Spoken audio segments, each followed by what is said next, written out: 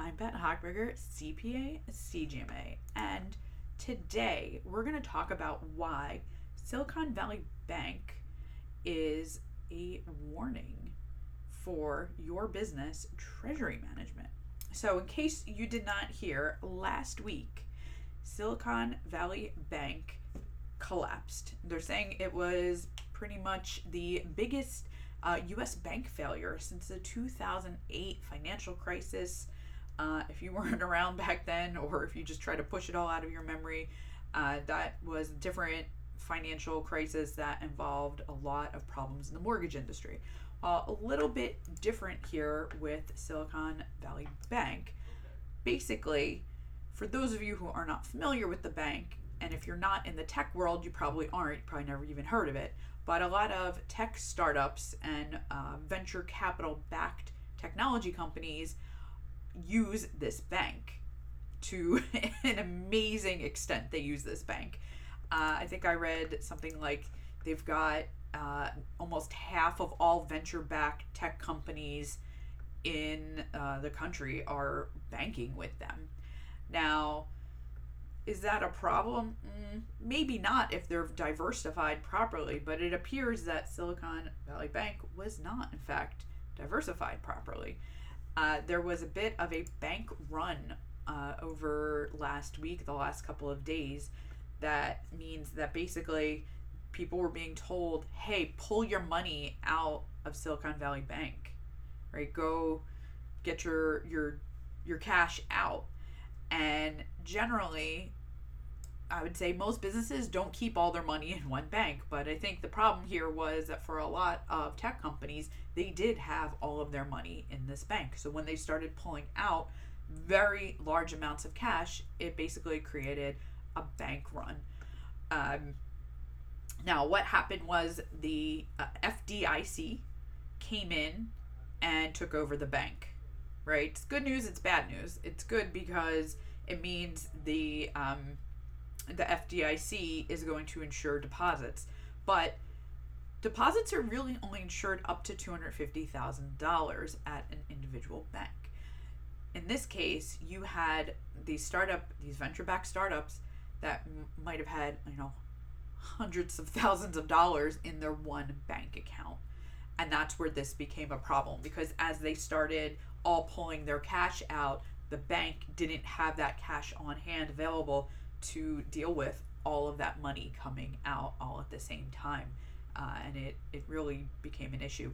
Now, the reason this also affected the crypto markets is that Circle, who's the backer of the USDC, right, the stable coin, they had 3.3 billion out of their 40 billion of cash reserved at that bank as well. So it became an issue. They dropped that USDC peg all the way down to 88 cents. It's supposed to be a dollar. It's supposed to be a dollar. But in this case, with such a cash shortage, they weren't able to maintain that. Now, this all sounds very doom and gloom. The reality is that come Monday, which is today, everyone's supposed to be made whole, right? The FDIC is insuring depositors up to $250K. The remaining funds are supposed to be available as a special dividend, whatever that means. And none of it is supposed to be considered a bank bailout. Good news, I guess, for taxpayers. We'll see if that's really good or not.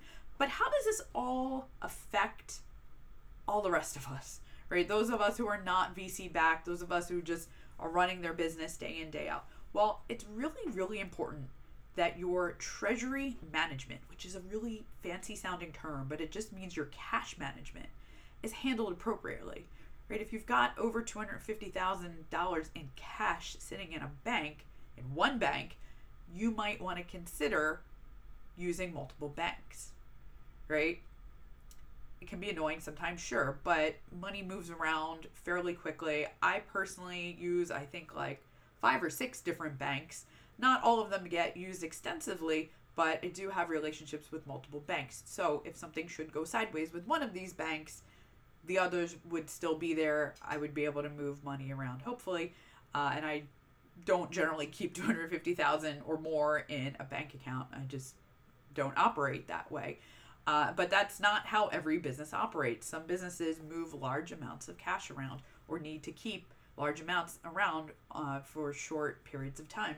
So you have to be really careful of the bank that you're using for these kinds of transactions. And this is actually something that we can help clients with. We can help you develop other banking relationships. And not all banks are created equal, as this is showing us. Sometimes it's convenient to use the really big banks, but you're going to have to jump through some hurdles. Sometimes real specialty banks can be great, but as you see, sometimes they're not necessarily run in the best way possible. And sometimes, we got to think about when you're taking funds from investors and they come with strings like you have to bank with a specific bank. Well, you got to weigh your pros and cons. Hopefully everybody gets made whole from this whole situation. Hopefully we don't see any further real bank collapse. There was one other bank, the name is escaping me at this exact moment, but another bank, I believe is in New York, that was also highly involved in the tech industry that had some problems, but hopefully it all stops here and everyone is made whole. So if you're looking for some help with your cash management, if you need some introductions for banks, reach out, drop a message. Happy to help small businesses make sure they stay in business, right? That's what we're trying to do. We're trying to help our small business clients grow and thrive. And hopefully better news tomorrow, right? And that's it for me, guys. We'll see you next time.